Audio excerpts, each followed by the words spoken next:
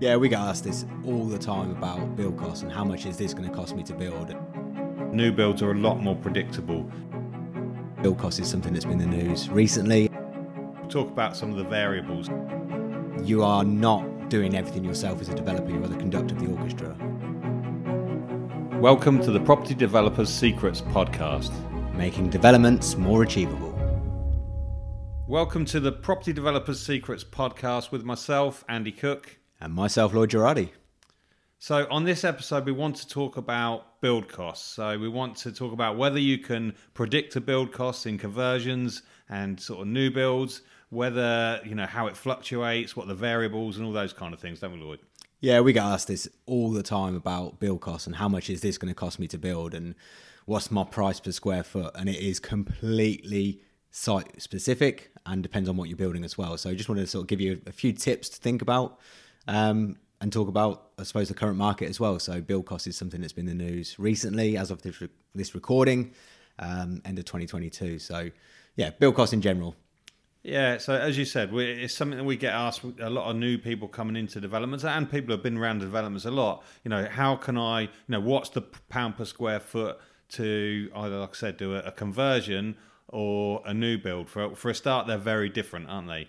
But it's very difficult to put a rule of thumb cost in for any of that. So if we can, we'll talk about some of the variables. So for a start, let's talk about the whole conversion to new build. So some people think that it's easier to do conversions because you've already got the build, you've already got the building there. So the walls and the floors and the roof and all that kind of thing. And I suppose new builds are perhaps the next step for them. They can't get their head around all the foundations and all the bits they've never done before. I suppose a lot of people have maybe done their house up or, done a flip or something like that. So conversion seems a little bit more natural to them. But I suppose the reality is that new builds are a lot more predictable. There's obviously the variable of in the ground, isn't there? So you're going to have to dig your foundations. You don't really know what you're going to find in the ground. You don't know how deep your footings are going to go and your foundations. But once you get onto that and you get onto the superstructure, the bit above the ground, then actually, that's all been done, millions of times before. So it's very predictable how much material you're going to use. You're building on your own work all the time. So that's when we can start to apply the sort of pound per square foot or pound per square meter rates to it, because QSs have done that lots and lots of times. Controversely, if you're on contrast, if you look at a refurb, you just never know what you're going to find, do you? You strip a wall back and you find asbestos. You can do as many surveys as you want at the start of the build. There's things going to change as you go along it. So it's very difficult to put a rule of thumb cost on that, because every one of them is just going to be completely different, isn't it? Yeah, absolutely. And like I say, it's very predictable from new build. Once you're out the ground, you know exactly what you're building. And as you say, if you're converting a building, you've got to maintain the structure of the building whilst kind of building it or converting it. So yeah, you've got to kind of hold walls up to be able to then convert it and things like that. So there's an added cost in that way. So it's not always the case that new build is more expensive and conversions can become more expensive. You've just got to take every deal as it comes. I mean, a conversion as an overall term in itself could be anything, couldn't it? And people have their own different versions of that. So, we've been involved, and our students have been involved in conversions which are really light touch conversions. You're not touching the roof, you're not touching the foundations, the windows are fine. You imagine a modern built office, for instance, doing a permitted development conversion into residential. We've had students who literally just had to almost put stud partitions for the walls and put extra services in and things like that, and they're just splitting up a building what's already there. Whereas if you look at, in contrast, something like our Mill Road site, where it was an old factory, we had to strip it completely back. It's a new roof, it's new windows, it's underpinning foundations, a whole network of steels going into it. It's a completely different bag, and it's obviously going to come at a different cost, isn't it? Yeah, so I was just about to say that there's, I suppose, 3 levels of conversions. You've got what you said, a light conversion, you've got a medium conversion and a heavy conversion as such. So each one of those will change the price you're going to pay. So if it is just stud walls in between an existing building and there's not a lot of touching up and refurb to do, it is going to be on the cheaper side. So I think you've got to look at every deal when you're going into it and assess whether it's light, medium or heavy. And who would be able to help with that situation if you've got no experience in builds? Well, we would use QSs, quantity surveyors. So you want them to come in, but there's a whole host of professionals that would do their bit, if you like. So in you might need a new build. You might need ground surveys to see what the makeup of the ground is. Whether there's any asbestos and all those kind of things. They're all going to affect the cost. If you're looking at, and then a quantity surveyor, sorry, to finish that off, would then be able to look at all the other elements as you're putting it together, and they would be able to work out, how much of each material you need to put that building together, and they're going to work from architects' drawings, structural engineers, calculations. So you bring in your team to be able to ascertain all this, which is why it's so difficult to get an accurate pound per square foot. But if I suppose that's why we use professionals. That's why we use the people that know what they're doing. Yeah. And as we say in probably this episode and many other episodes, you are not doing everything yourself as a developer. You are the conductor of the orchestra, and part of your orchestra is these teams, your professionals. So your quantity surveyor, your structural engineer, those kind of people. Yeah, 100%. And then if you're doing a refurb, you could be adding sound engineers. You could You've got to work out the performance in a thermal capacity to what materials are already there. Now, if you're doing that in a new build, you have what's called robust details. So that wall makeup in between those two terraced houses in a new build has been done lots of times before. So if it's a one-off, you have to get a sound engineer to come and test the performance of that brick or block work with that dot and dabbed plasterboard with that thickness of plaster on the outside and even a layer of paint and things. You have to work out what the sound performance would be before you ever build it to work out and then test it afterwards. But if you do a new build where it's done so many times, you can use a robust detail, which means in essence it's been sound tested hundreds of times. As long as you make it in that exact ingredients, like you'd make a cake, then it will perform in this way. So you can sign it off under that with building control. So yeah, it's a lot more predictable. So if you're looking at a deal, what are the kind of differences in deep? So let's look at a new build. What makes an area different in build cost price? So if you're in London, for example, compared to the northwest Cumbria. Well, there's lots of different factors, but things like availability of labour. So if you're working in an area where demand is less and there's an available labour, then you're going to get more people who want to do the job for a certain price, and they're going to knock their own price down. It's supply and demand, isn't it? Whereas if you're in a high demand area like London and it's hard to travel around and things like that, then people will charge more. I suppose in London as well, you've got added costs of travel. Yeah. So there might be travel costs included in that. So you've got to factor that on, where I suppose if you're in Cumbria, you can just park on site and you're there, but they might not be able to have the luxury of parking on site sometimes, or even road closures could cost a lot more in London than it could in Cumbria. Well, you've got the deliverability of a site. If you're working on a field somewhere anywhere around the country, and you've got access, you've got storage, you've got all of those things, then that's going to be a factor. Because if you're in the middle of London and you're working on a building on a main street and you've got no storage, you see it sometimes on the scaffold.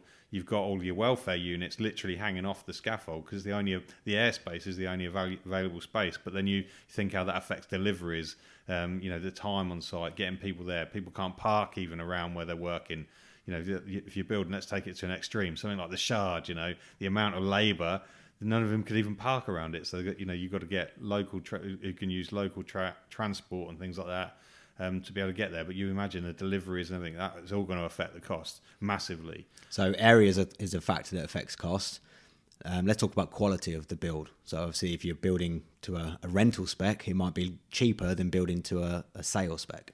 Yeah, definitely. The things like your kitchens you're going to put in, then you're going to be using more standard replaceable items. So you might go to a Howden's kitchen because that range is always going to be, you're able to, if someone breaks a panel or a door or something like that, you're going to be able to go in a few years' time and probably still get the same range and replace it. If you went and got a bespoke kitchen, hand-finished doors, which, changes every year with fashion, if you like, then it's going to be difficult if somebody does that. But on the flip side, if you were selling a really expensive house, like a bespoke house, then they're probably not going to expect a Howden's kitchen in it. They're going to want a bespoke painted one. So you've got to sort of understand the market that you're working towards.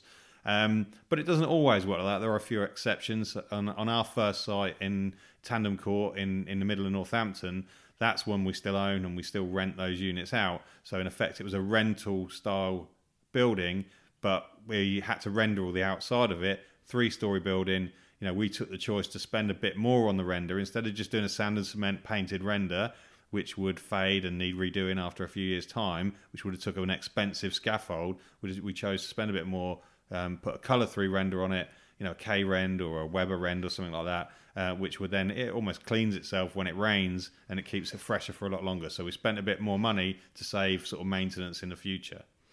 I think another factor that can affect build costs is, especially for in our projects, Mill Road, for example, is the height of the ceiling.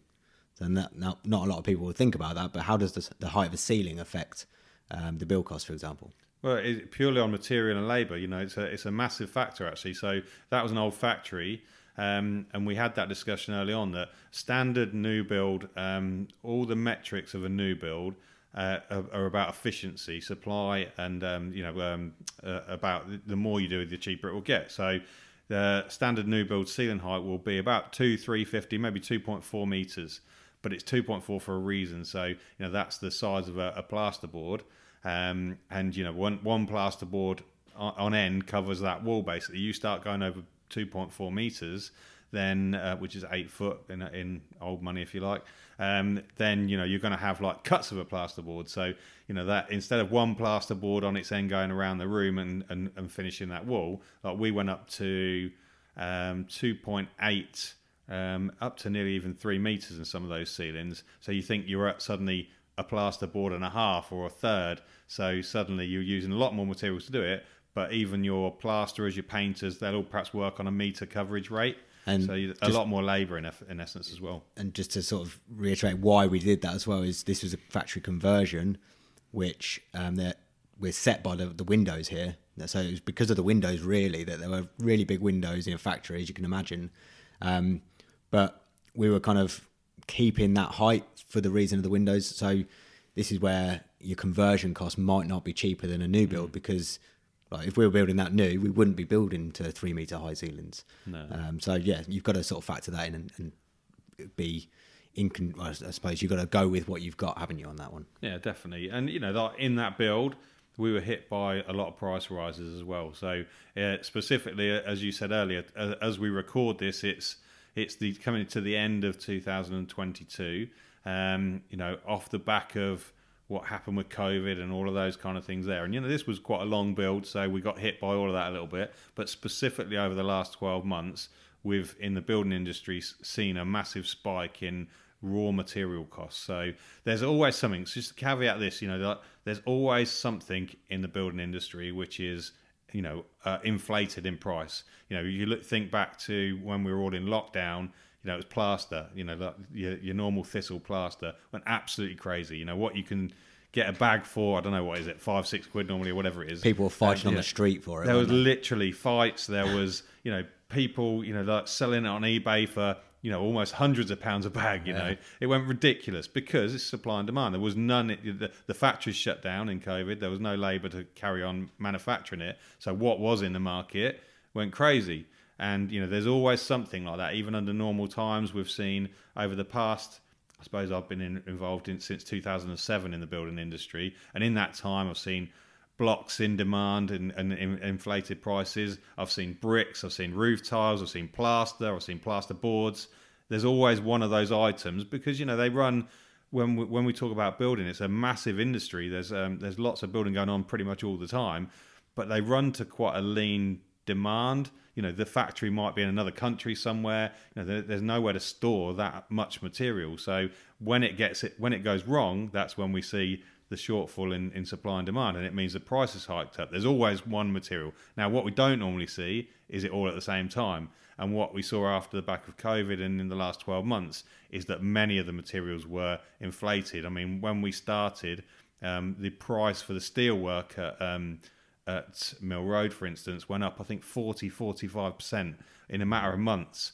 and that's really hard to predict. But also at the same time, timber was going up and all those other things. Now, at the same time, the GDVs at the other end, the gross development value, the end sale price was rising as well. So it sunk a lot of that in.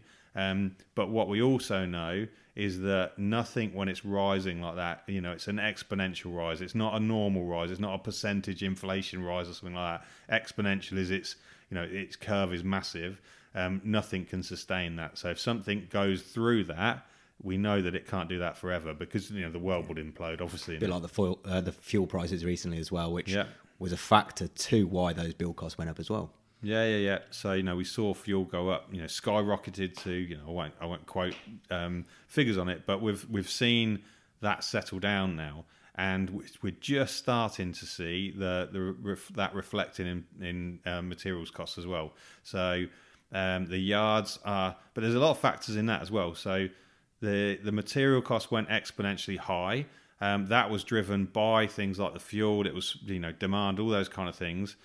But to control that within their own environment, the building merchants and they actually bought a lot of stock. They filled their yards up because they expected it to carry on rising, so they could control it if it was in their yard. But actually, in the last few weeks in the market as it is now, we've seen that building has cooled off a little bit. People are talking about, the news is talking about recessions and all those kind of things. So some of the big builders are actually pulling back on their schedules a little bit, which is filtering back to those yards who have just filled up their yards to control build costs. I actually heard, I'm not going to quote which builder, but one of the UK's biggest builder was saying that they'll stop building just to try and control the build cost. Yeah. So if they're stopping, then the build costs will have to come down. The knock-on effect is that those yards who are filled with materials to try and control it, then they need to get money back in the business because they're not selling as much material as they did. So they're having to reduce prices, discount, get some cash back in the business. That and the effects of things like you said with fuel costs and things like that coming down. So delivery is less. All those materials are being manhandled from their raw source to the manufacturer to the retail outlet that we're buying them for. There's a lot of travelling with any material, really. So even things like fuel costs will make a massive difference.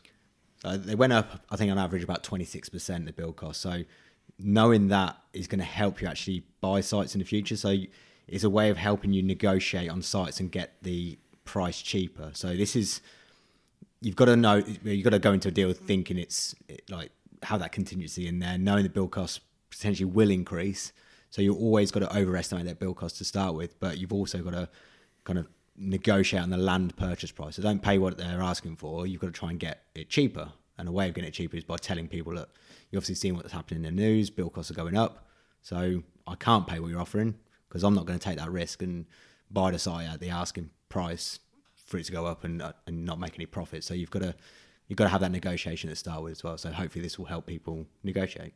Yeah, no, definitely. And, if things go up, then there's always going to be a tipping point the other way. So, as you said, people expect in the market now that, even the person on the street knows that, those material costs have been high.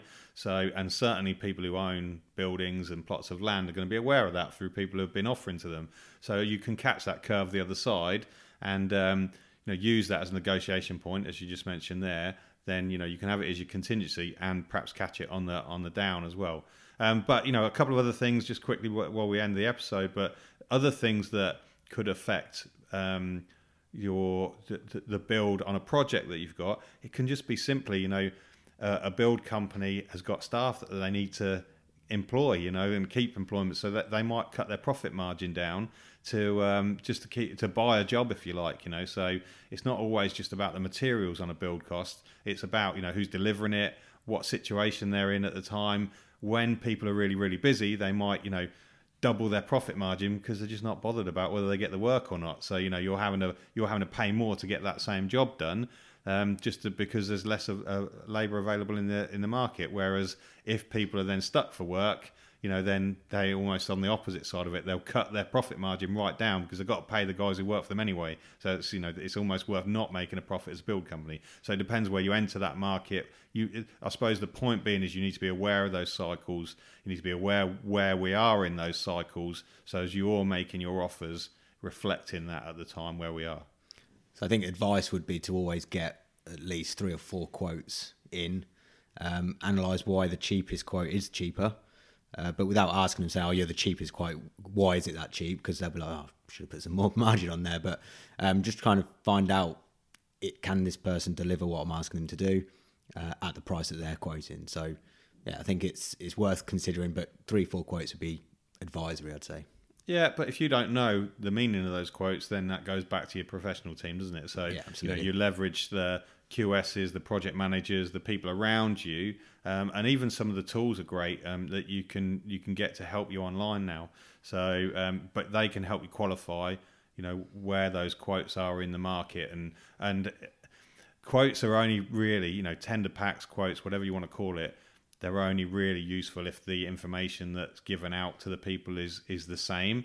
So if you've got a really good specification, all that kind of stuff, and then you've got some way of qualifying those responses you get against each other, because someone can tell you one thing, but they're not including the supply of a kitchen, for instance, or something like that. But they look cheaper, but it's kind of a false result, isn't it? Because they're not actually quoted the same thing. So you've got to make sure that the way that the simpler you can give your tender pack with the specifications, drawings, all those kind of things, so it can't be read wrong, if you like, and quoted in a different way to the comparables.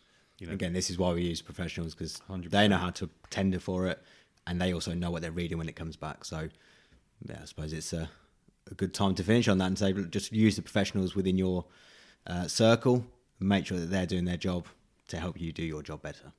100%. Awesome. I've been Lloyd Girardi. And I've been Andy Cook. Thanks for listening.